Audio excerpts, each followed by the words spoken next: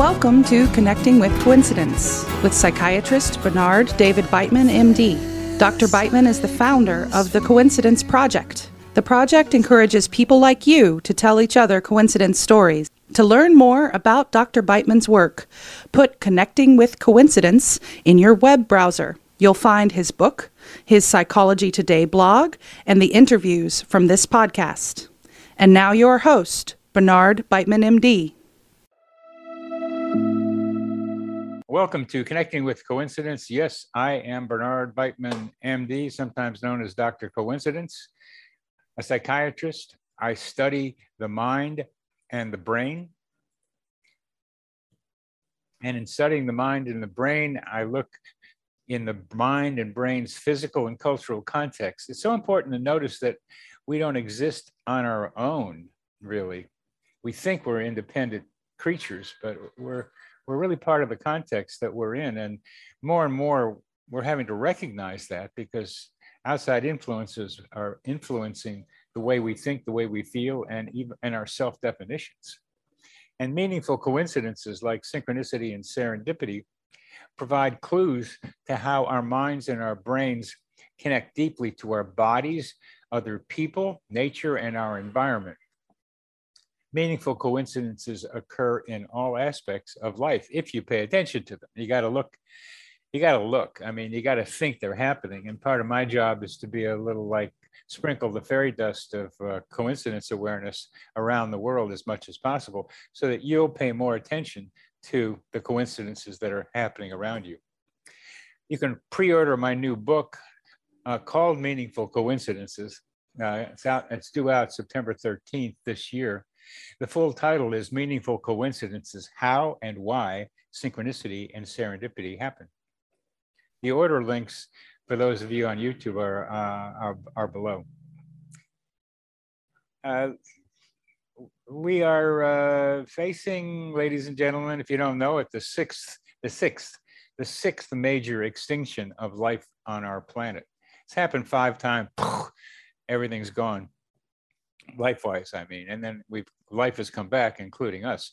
But if we look at what we're doing now, just as COVID-19 destroys and damages its host, that's us, we human beings are destroying and damaging our host, Mother Earth.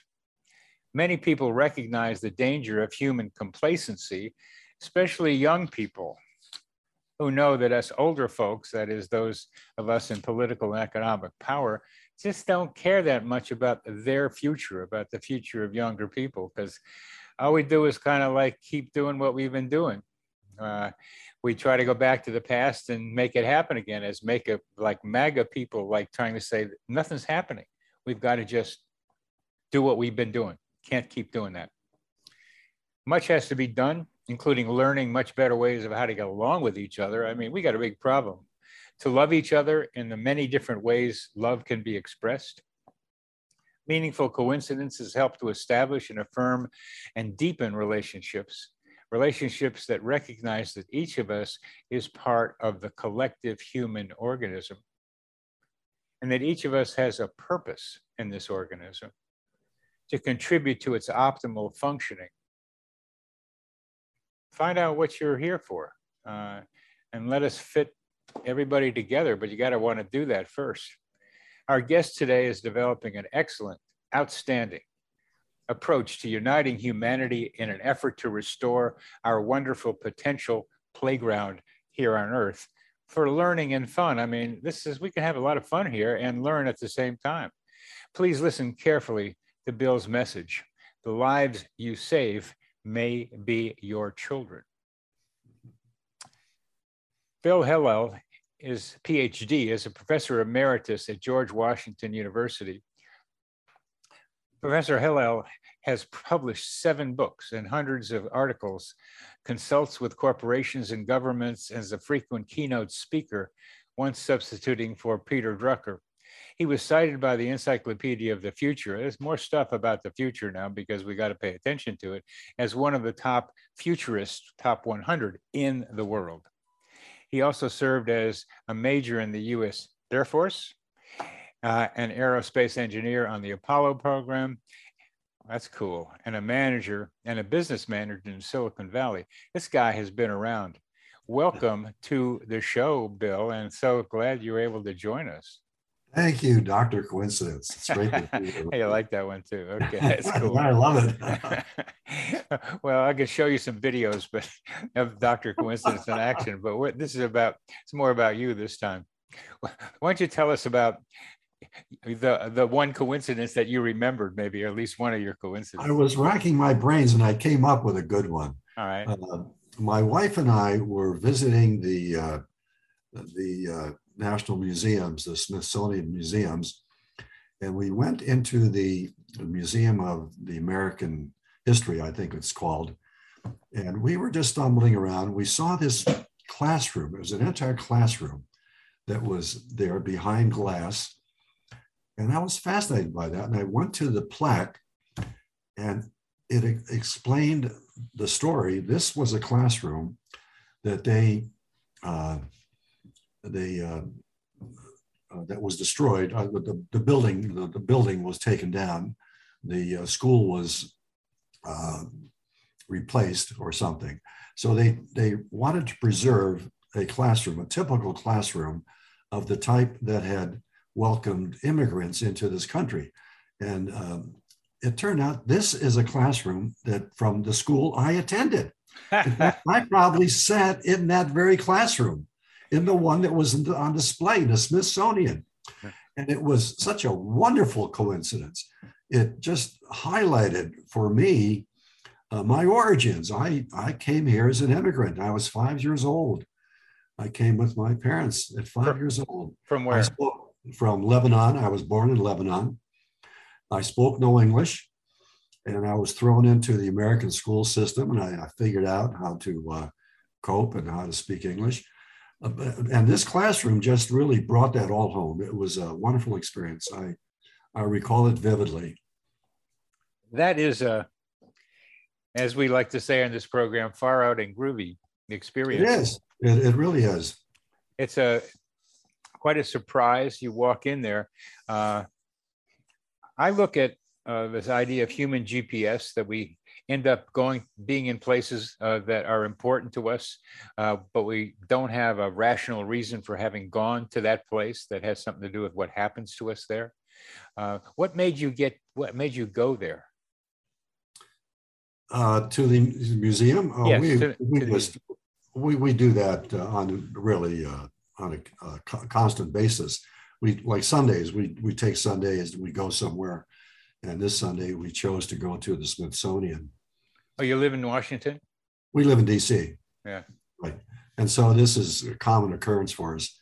But when I saw that classroom, and I saw it was the Dunham High School. That was the school that I went to as a child in Cleveland. It was amazing. It was a testament to my experience as an immigrant and the experience of millions of Americans who came here as immigrants. And it made me feel a part of that wave of immigration. It was a wonderful experience. Yeah, yeah. And the classroom from a school in Cleveland. Yeah. I went to Moreland School, which was in Shaker Heights. Oh, really? Elementary school, yeah. So it's fun to hear a classroom in Cleveland. And then somehow that classroom got put in the Smithsonian. It's really it's amazing. It's really, yeah. And there you were. So we're both Clevelandites. Yes, sir. Yes, sir. Yeah, we grew up in Cleveland Heights. Yeah, that was far away from Shaker Heights for me. Yeah, oh, I love Shaker Heights, especially that. What's the name of the great boulevard that runs through Shaker Heights? Fairmont Boulevard. The gorgeous homes on Fairmont Boulevard. I love that. I had a paper route. I used to deliver papers to that area.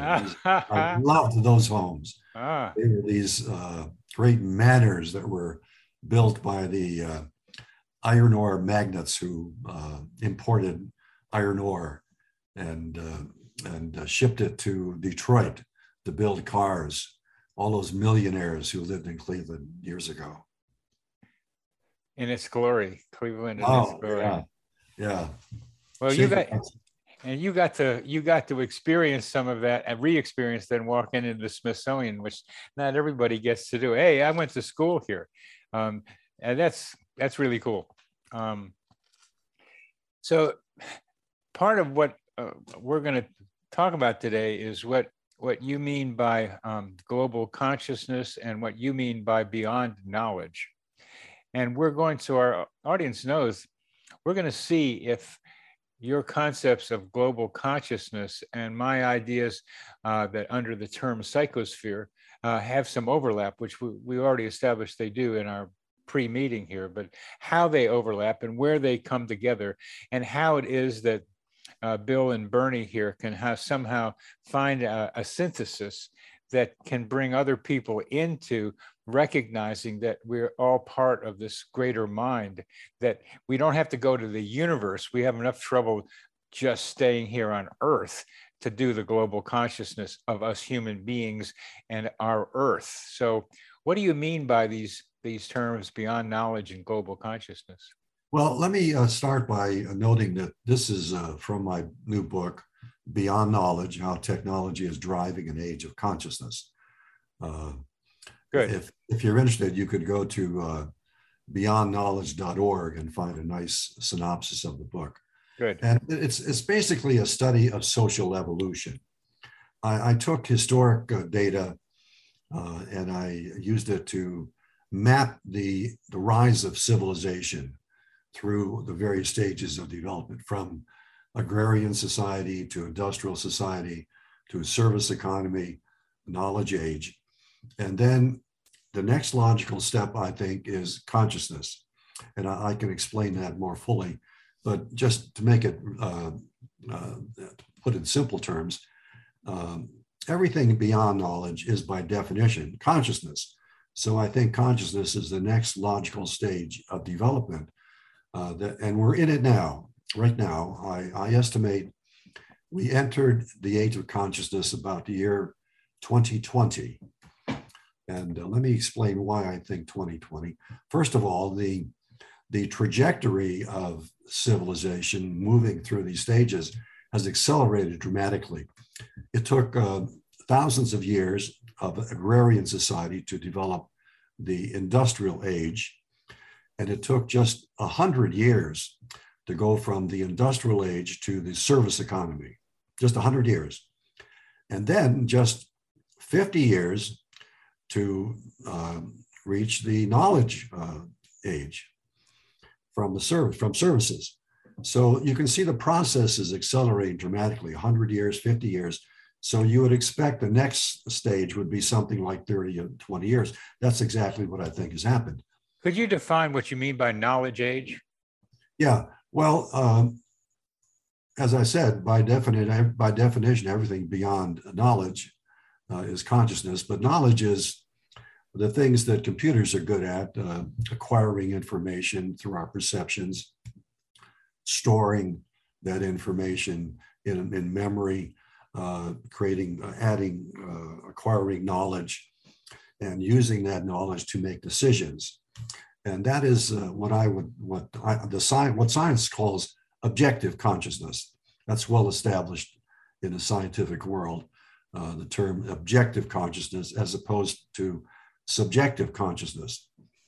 And consciousness, as I see it, is the subjective domain, which is beyond knowledge, beyond the knowledge domain, beyond the objective type of consciousness. Well, those are key distinctions to make, and our words are often not sufficient because subjective has knowledge in it too, but you don't mean that. You mean knowledge. When you say knowledge age, it's stuff that you can record and play back externally. It's outside of you.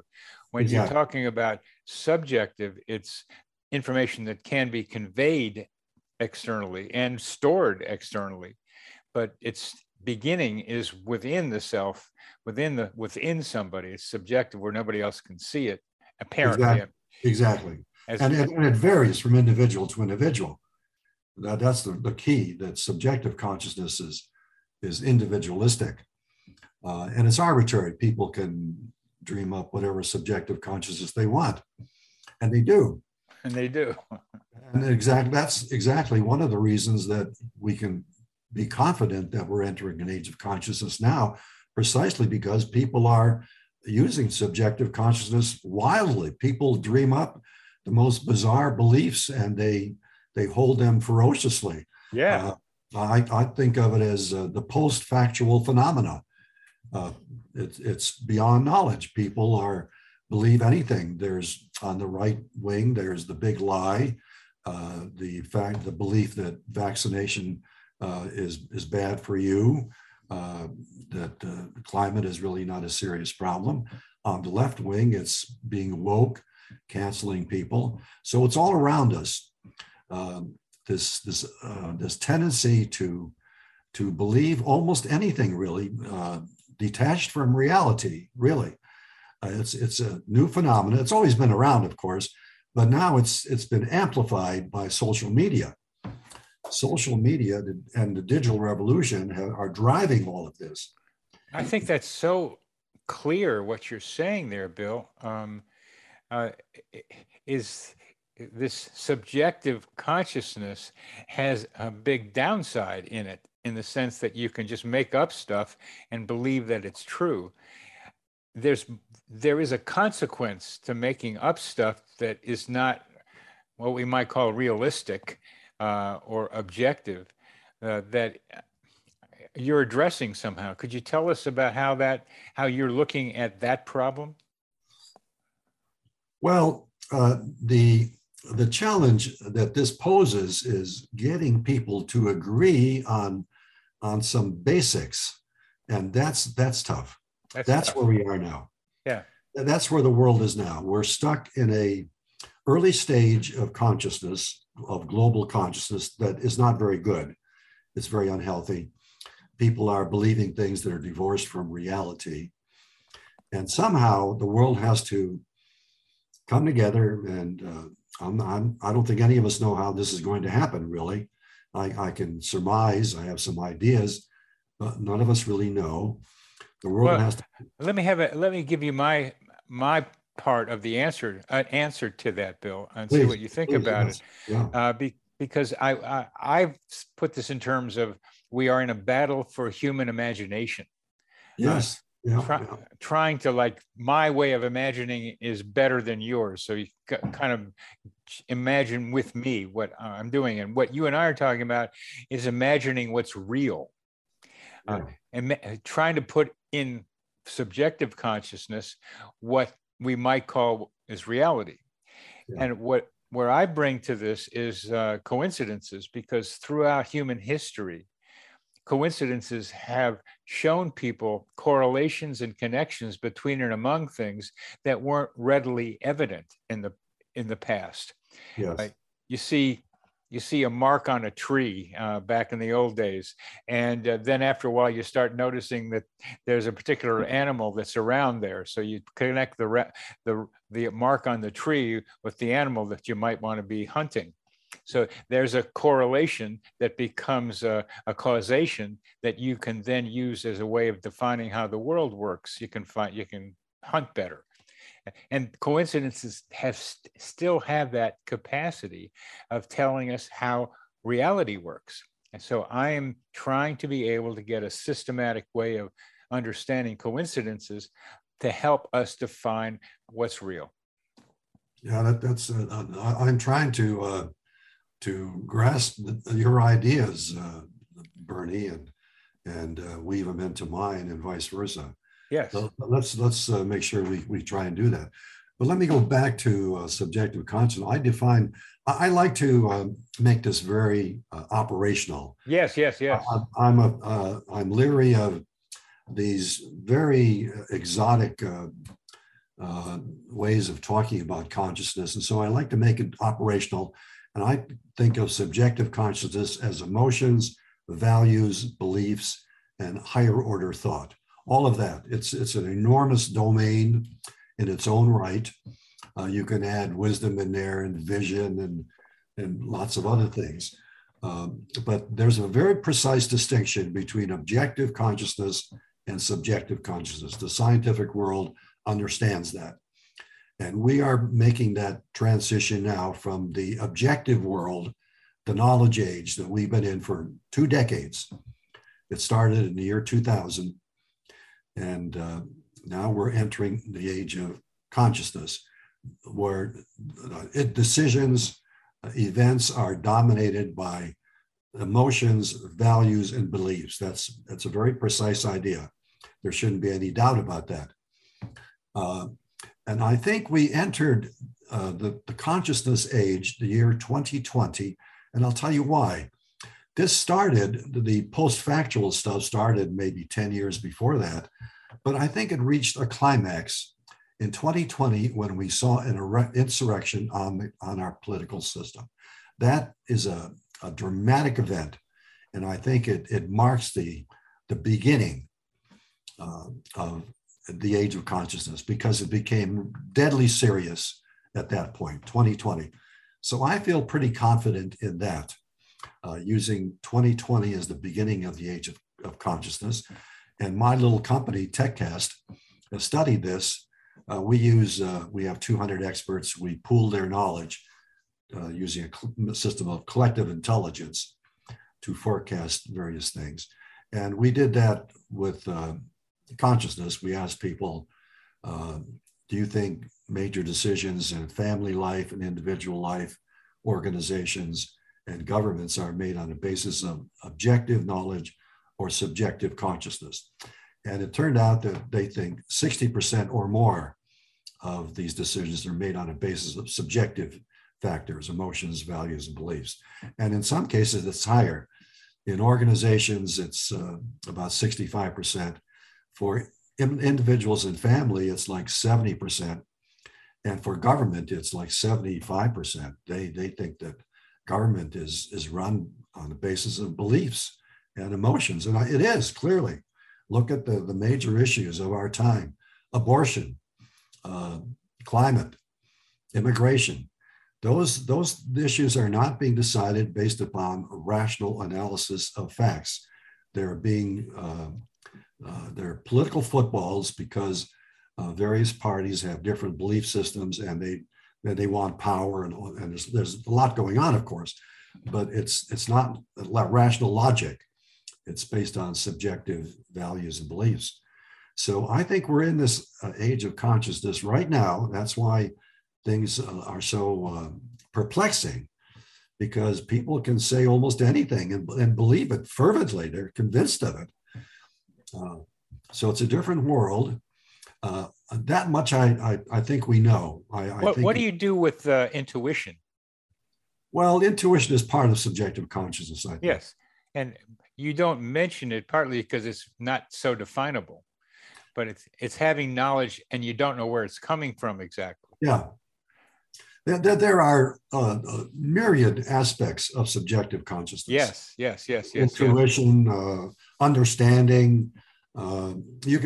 People will give you lots of different terms that fall into that same category. But from a practical kind of guy, you are emotions, values, and higher intellect. And beliefs, yeah. I like that. Emotions, values, beliefs. That's a good place to start. Yeah. Okay. Yeah, that's. And there are lots of other aspects of that. This is getting really clear to me. I've talked with you before, but this is really clear to me now about what you mean by consciousness. Unfortunately, the word consciousness has a lot of different it does. Connotations. And I know guys who are talking about it's all consciousness, the universe is all consciousness. And it's troubling because they don't know what the universe is because it's expanding faster than the speed of light. And they don't know what consciousness is because it's expanding with it. And you can project all kinds of beliefs that you want on there. But there's some truth in a lot of different places. And I think I'm more into the the weirder stuff than you are.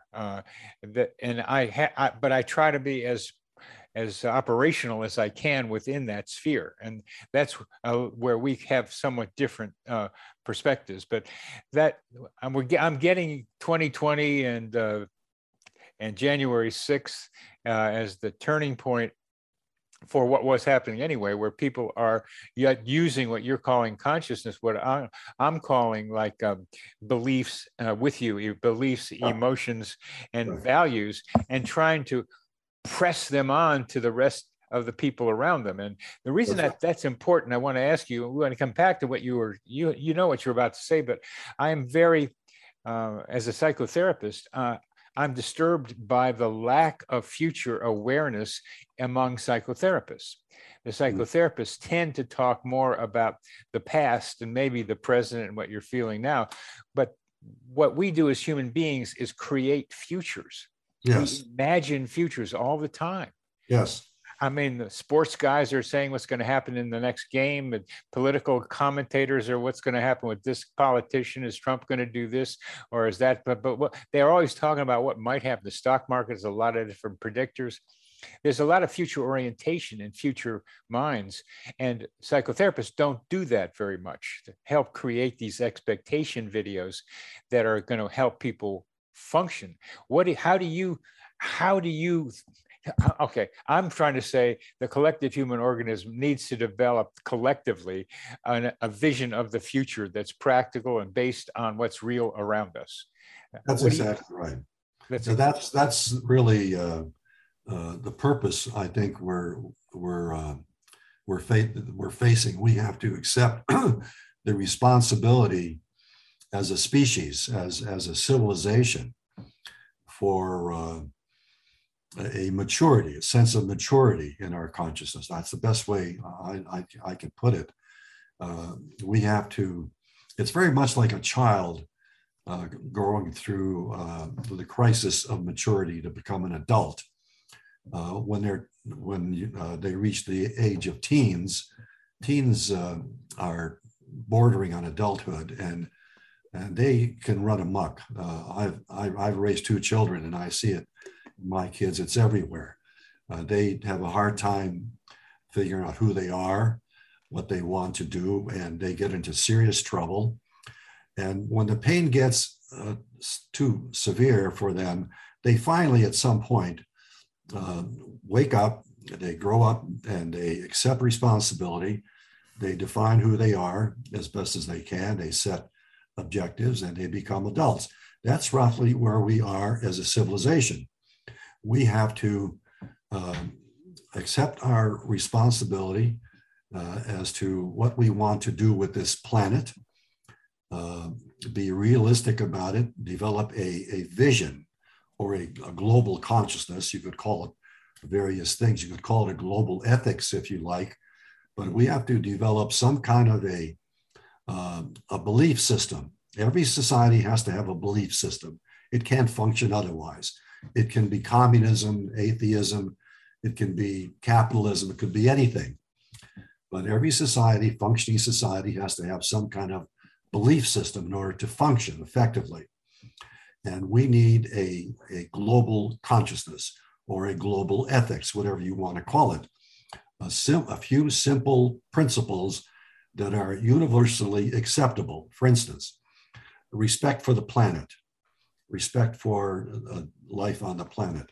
You could call it sustainability or other things.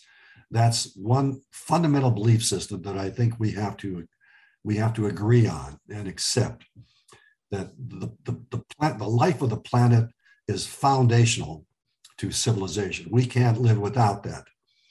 And that's not the case. People do not believe that. They use the planet's resources in very irresponsible ways. That has to stop if we want to have a future. And another major principle would be cooperation. You could call that other things. You could think of that as interdependence or collaborative problem solving, but we have to learn to cooperate as a civilization on the things that count, on the global issues, because the fact is, it really is a global world now, a unified world. The ecological systems are all unified. The environment is all unified, whether you like it or not.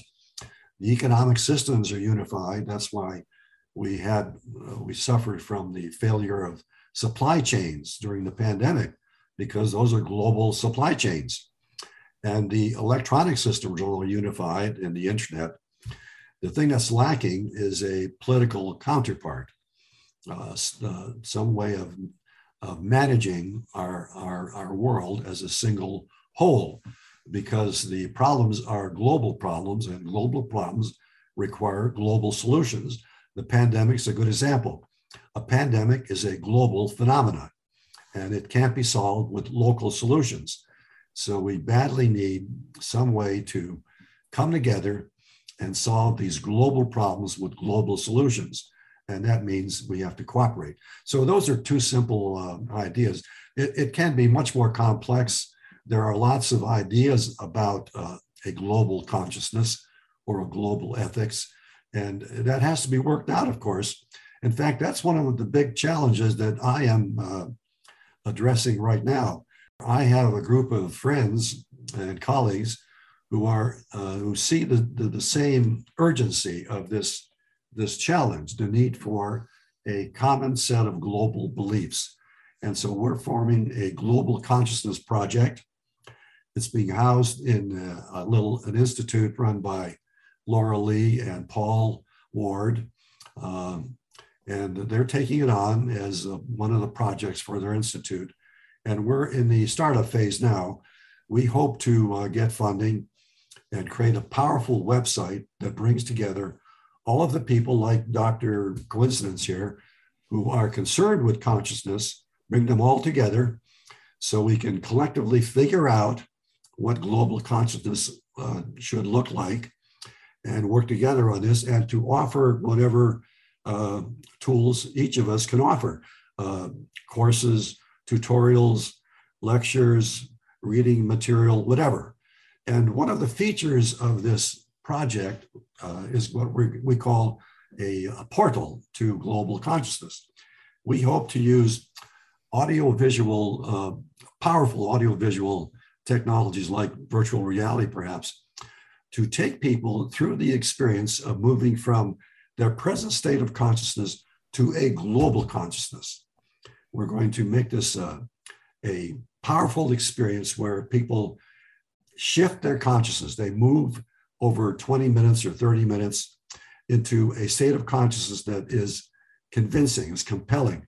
And when this is completed, ideally they would say, so that's global consciousness. I love it. That would be the ideal, that people would be ecstatic at experiencing global consciousness. And people experience it all the time. For instance, when Captain Kirk, when he took that trip with Jeff Bezos into near Earth orbit, he came back. He was so emotional. He was ecstatic. He had experienced global consciousness. He saw the Earth as a single whole with all of the ecological systems being fragile and so forth. And he came back and he was just so enthusiastic. He went on and on about it. He experienced global consciousness.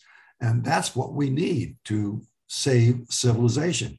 We need to have a global consciousness that is widely accepted, widely believed in. That right now, the consciousness that most people operate on are the principles that we inherited from the industrial age, economic man, the idea that was made clear by Max Weber, the Protestant ethic. And that focuses on self-interest, money, and power. Those are the values that govern the world now. They were valuable during the industrial age, and they may still be valuable in the future, but they have to be supplanted with a global consciousness, or we're not going to survive as a civilization. Let me stop there. I think those are the key points. Well, I write stuff too, and just work. Why don't you repeat where people can see what you're talking about? Read online. You mentioned it earlier. Beyondknowledge.org. Beyondknowledge.org. Yeah. Because I've had to deal with people talking about consciousness from a different perspective from what you're talking about. That's the Jungian perspective, the Carl Jung. that the universe is filled with this consciousness, this energy that envelopes us all, that it governs our lives, and that's true. I think that is true. But what's manifested is different. What we actually live with is different. It's our actual beliefs and values and emotions, and that's where I'm focusing on the operational consciousness, what people are actually living and experiencing. Well, yes, and that's what I don't know if this is the right place to do it, but I think we need a different term for what you mean by consciousness here, because the word has so many different meanings. But Yes, I see how you use it, and I'm not going to try to do a kind of editing here with how you're talking about it, because I'm having some idea about what you mean. And what I would want to add to what you're talking about, it's not just my emotions, my beliefs, my values. It's a recognition that there's a reality out there, and we can bump into it, and we rely on that earth that's around us and all the stuff that we are able to get from it as well as from each other to be able to survive. There is something real out there, and that we are part of what that reality is, and that we are merged with it far better than we can. But this is part of what you mean by global consciousness, I think, is recognizing the reality of our lives here on Earth and trying to map it. And I am adding, I'm adding to what you're talking about, the idea of the psychosphere, that part of the reality of this life on Earth is that we share consciousness on Earth with each other. yes, That we put ideas out into this yes, psychosphere, we get ideas back from the psychosphere, right. and we are influenced by it, and we connect to other people through it. And this is an additional reality that Yes. I'm pretty sure is there, which coincidences help us see, which needs to be part of the, let's say, construct, the idea of this reality that we are in. So you're talking about understanding our reality. I think that's Yes, that's right. Consciousness has to be realistic. I mean, you can't believe that you can fly, for instance, you know, and you can believe that, but that's a dangerous belief if you jump off of a building. So, as has happened. Right. Consciousness does not obviate knowledge.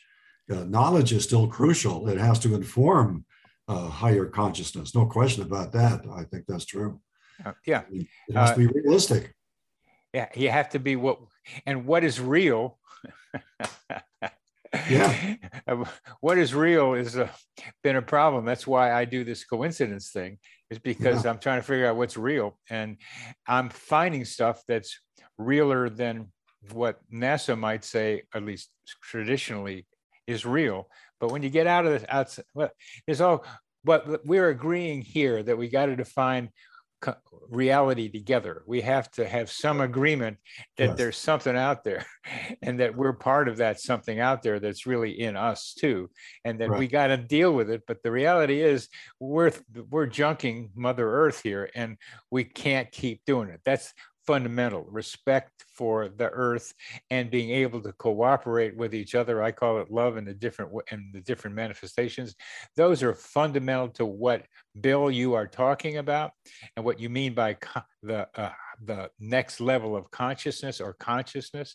Those two things, respect for earth, cooperation, interdependency, are fundamental to my way of thinking, your way of thinking, and are wonderful starting places as we try to figure out what this reality is that we are in, which we probably need to be able to keep getting some reality checks about what's happening here.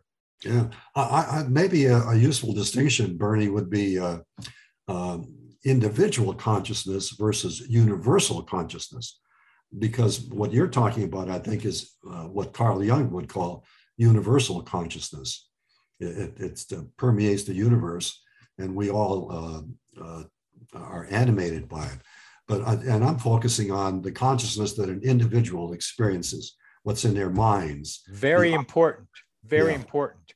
And I'm talking about not Jung's, he called it unus mundus, one world, or quantum fields, which is now a kind of popular thing too, that it's all this pervasive universal mind thing. I mean, I'm not saying it isn't there either, but I think the psychosphere might be a holographic representation of the whole thing. So I think that's exactly right. Holography. I think you're exactly right. I want to just, I'm nearsighted, so I want to just say what's going on here on Earth, which is the psychosphere that we are part of. And you are interested in the individual mind, which is so vital, because that's what this is all built by. I'm also interested in connections with people, the interpersonal part of it, and also the nature. Since I connect with trees, I have this thing with trees that it's getting deeper. I was surprised to see that last week, where I have a little kind of, like a little resistance to it, but I was out there with the trees last Saturday, and I was becoming more and more one of them. I love it.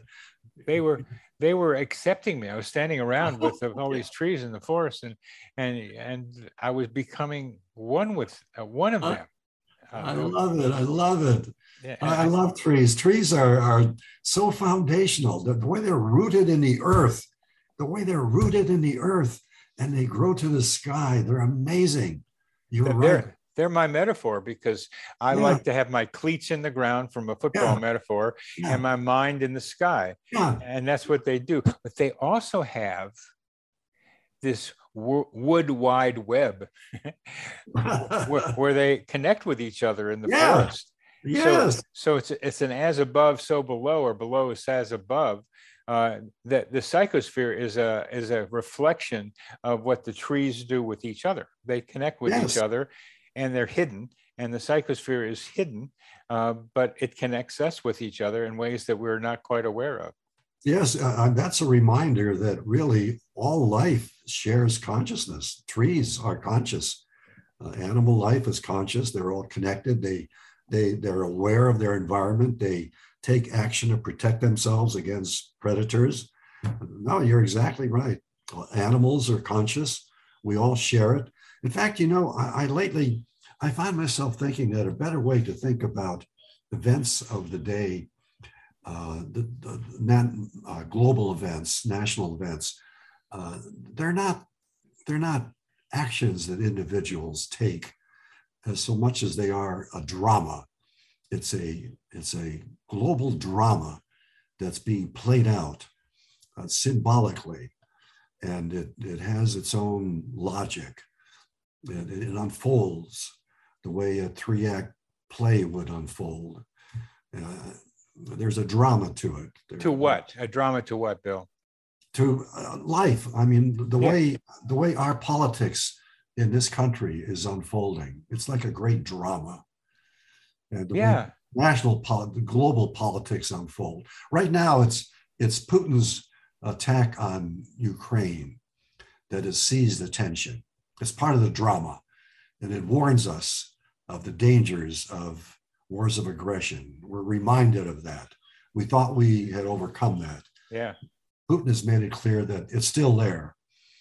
And it's a metaphor for the dangers of acting unilaterally, of being selfish, of the old ideology, the old consciousness, that I want what I want, regardless of what you care, what you want, and I'm going to get it.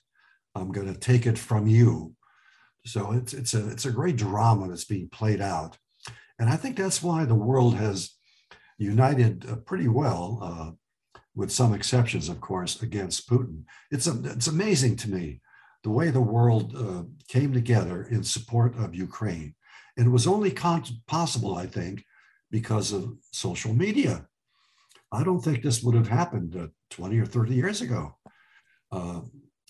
Social media is an enormous problem because it spreads disinformation. It has everybody confused, but it's a powerful technology that can be used for good as well. And it's being used for a good purpose in supporting Ukraine. So what are some of the other potential positive uses of technology, Bill? Well,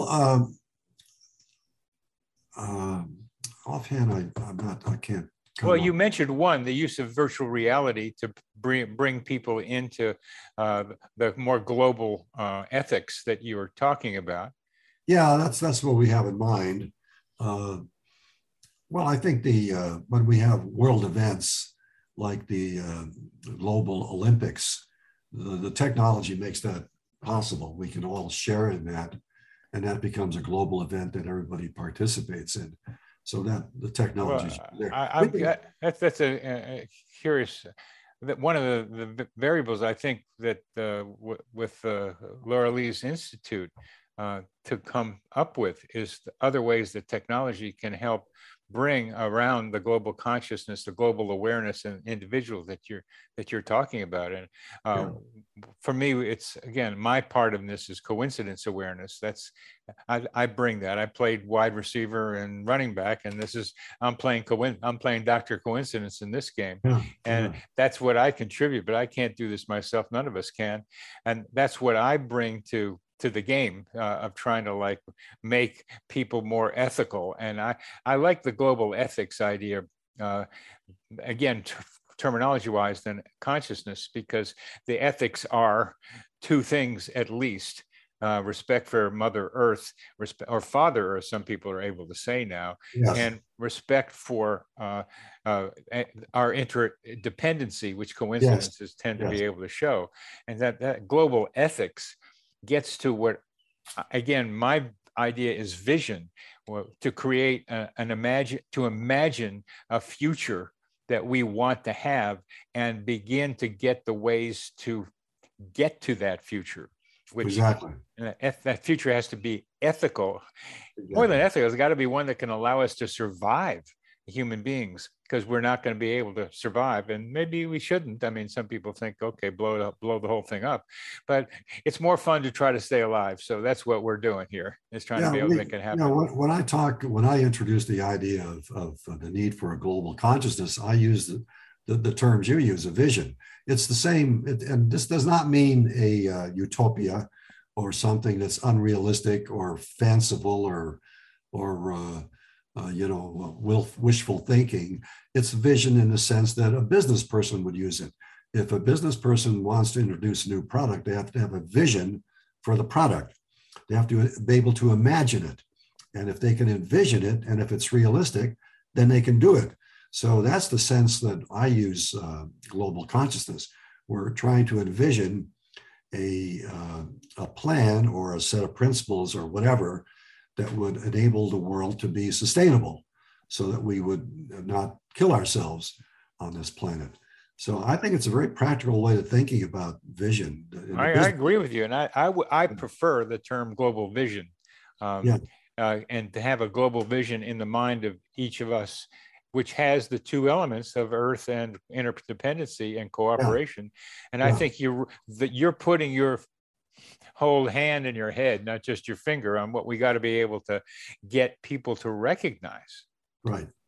And how, going back to coincidences, I like to think coincidences fit nicely into the view of life as a drama rather than a logical unfolding. It has its own logic. It's a story. Yeah, it's a journey. It's a story.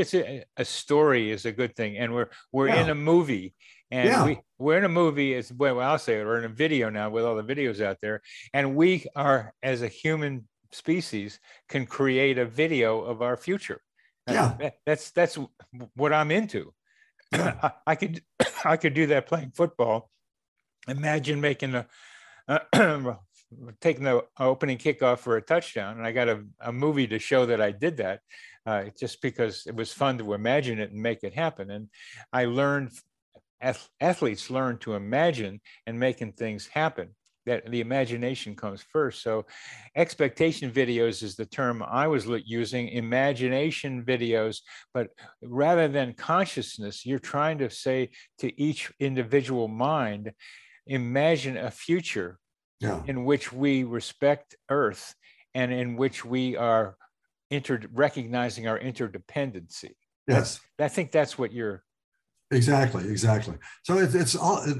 I try to be practical. I'm basically a business professor, so my love for this is runs through everything I've been doing ever since I was a graduate student at Berkeley. That's where I first fell in love with this. I came across Daniel Bell's book, The Coming of Post-Industrial Society. Ah. And I could see that the computer was going to transform the world. And I fell in love with that idea, and I've been studying that ever since. And it's coming to a conclusion now in our lifetimes. That's what's really amazing, that the process of social evolution is reaching a culmination in the next few decades. We are privileged to be alive when this is happening, and we bear the responsibility to make it succeed. We bear that responsibility. We've got to start acting that way. We do not act that way now. We act like the teenager who is still running amok. We have to be the teenager that finally shapes up and figures out what he wants to do. So we have to assume the responsibility for the success of life on the planet. It's a big responsibility. I have some ideas about how this could work out, but it's uncertain, of course.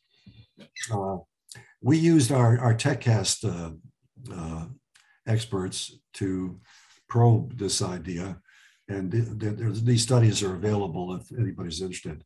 We estimate that a global consciousness is likely to emerge about 2030, plus or minus about 5 years. I think that's a good forecast. I think that sounds right. I forecast the beginning of the knowledge age at the year 2000 in 1970.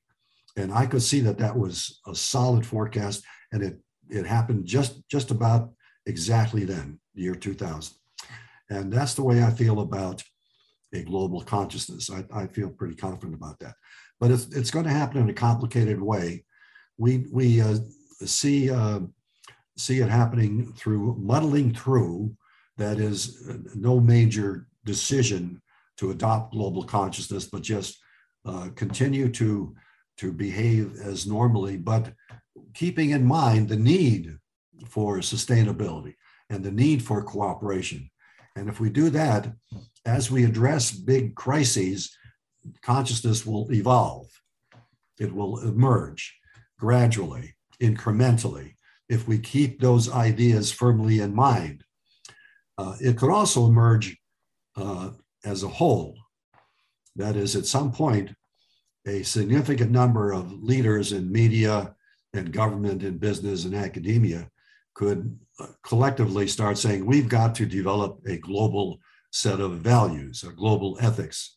So it could happen either way.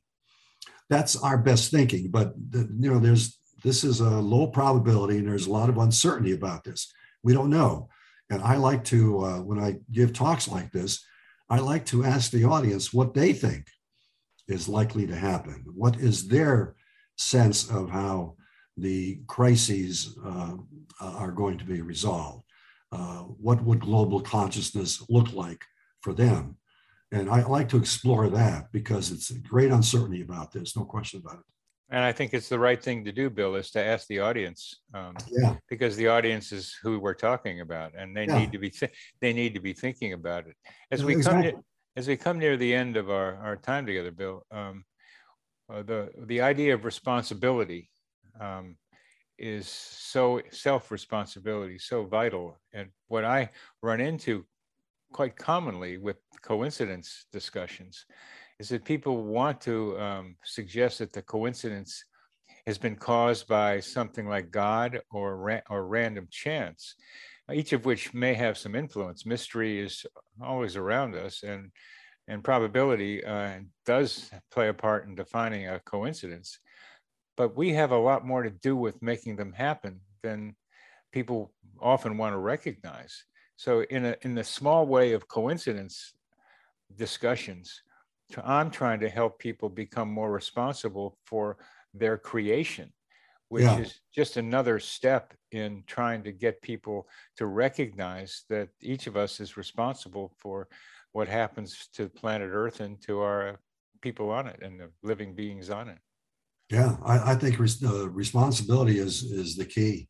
It's the key. And there's a terrible lack of responsibility. Americans, for instance, are so quick to claim their rights and their freedoms, but they show no interest in the equivalent responsibilities. I mean, you can't have rights without responsibilities. Unless you want to believe that you can. Well, yeah, I like the gun thing. I mean, they want the right to carry guns, but there's no talk of responsibility. Yep. And part of the psychotherapist's job is to show people they're responsible, but that's what we're up to. I think responsibility for what happens in each of us is key to this whole thing. And so as we come to the end of this, Bill, I think we're talking about Mother Earth, or talking about Earth or sustainability. We're talking about interdependency and cooperation. And we're also talking about individual responsibility. Yes. And I think adding that to your two major ethical ideas is what you were talking about doing. And I'm big on that, is looking for what I had to do with to making this happen. Yeah. Well, it's a great challenge. It's the greatest challenge that the planet life on Earth has faced, I think, to become a mature civilization. It's an enormous challenge. Yeah.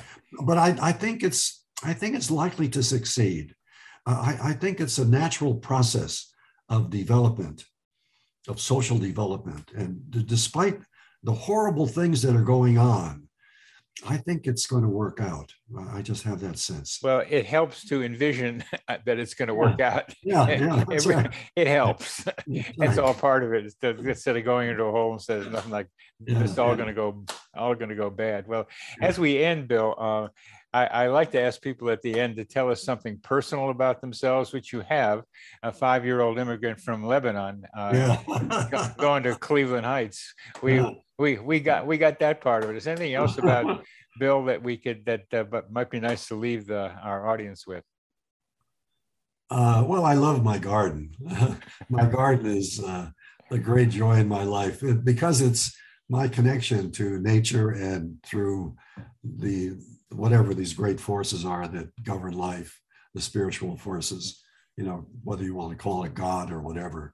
I don't know who this God would be, but through my garden, I am in touch with the forces that govern life. And it's a great source of wonder to me and great satisfaction. The way you feel about when you're with the trees, Bernie, that's the way I feel in my garden. That's right. And we need more people being able to have experiences like that. There's a lot for us to learn out there and enjoy. Yeah. Well, Bill, thank you very much for being with me. I wasn't sure about how this was going to go, but it's really been a pleasure talking with you. I feel the same way. I think we really connected intellectually, Bernie. Well, I'd add my heart a little bit into that too, Bill. So I like to include that part of it too. So maybe with Laura Lee's umbrella thing and the Cuyamonga Institute that you're going to be part of, that we'll be able to talk again about our various contributions. I like hearing what you're talking about because it just shows me that we are playing different roles in this thing, but it's part of the same team. It is same thing. We're the same team. Yeah. Well, when this project of global consciousness becomes a reality, we'll be inviting you to join us, Bernie. We're glad to be participating. Right. And some other people from the Coincidence Project will probably want to be involved too. Thanks for having me. It's been a pleasure. You're welcome, Bill. It's a pleasure getting to know you better. Bye-bye, my friend. Bye, Bill. This psychosphere is our mental atmosphere, like a hologram of cosmic consciousness.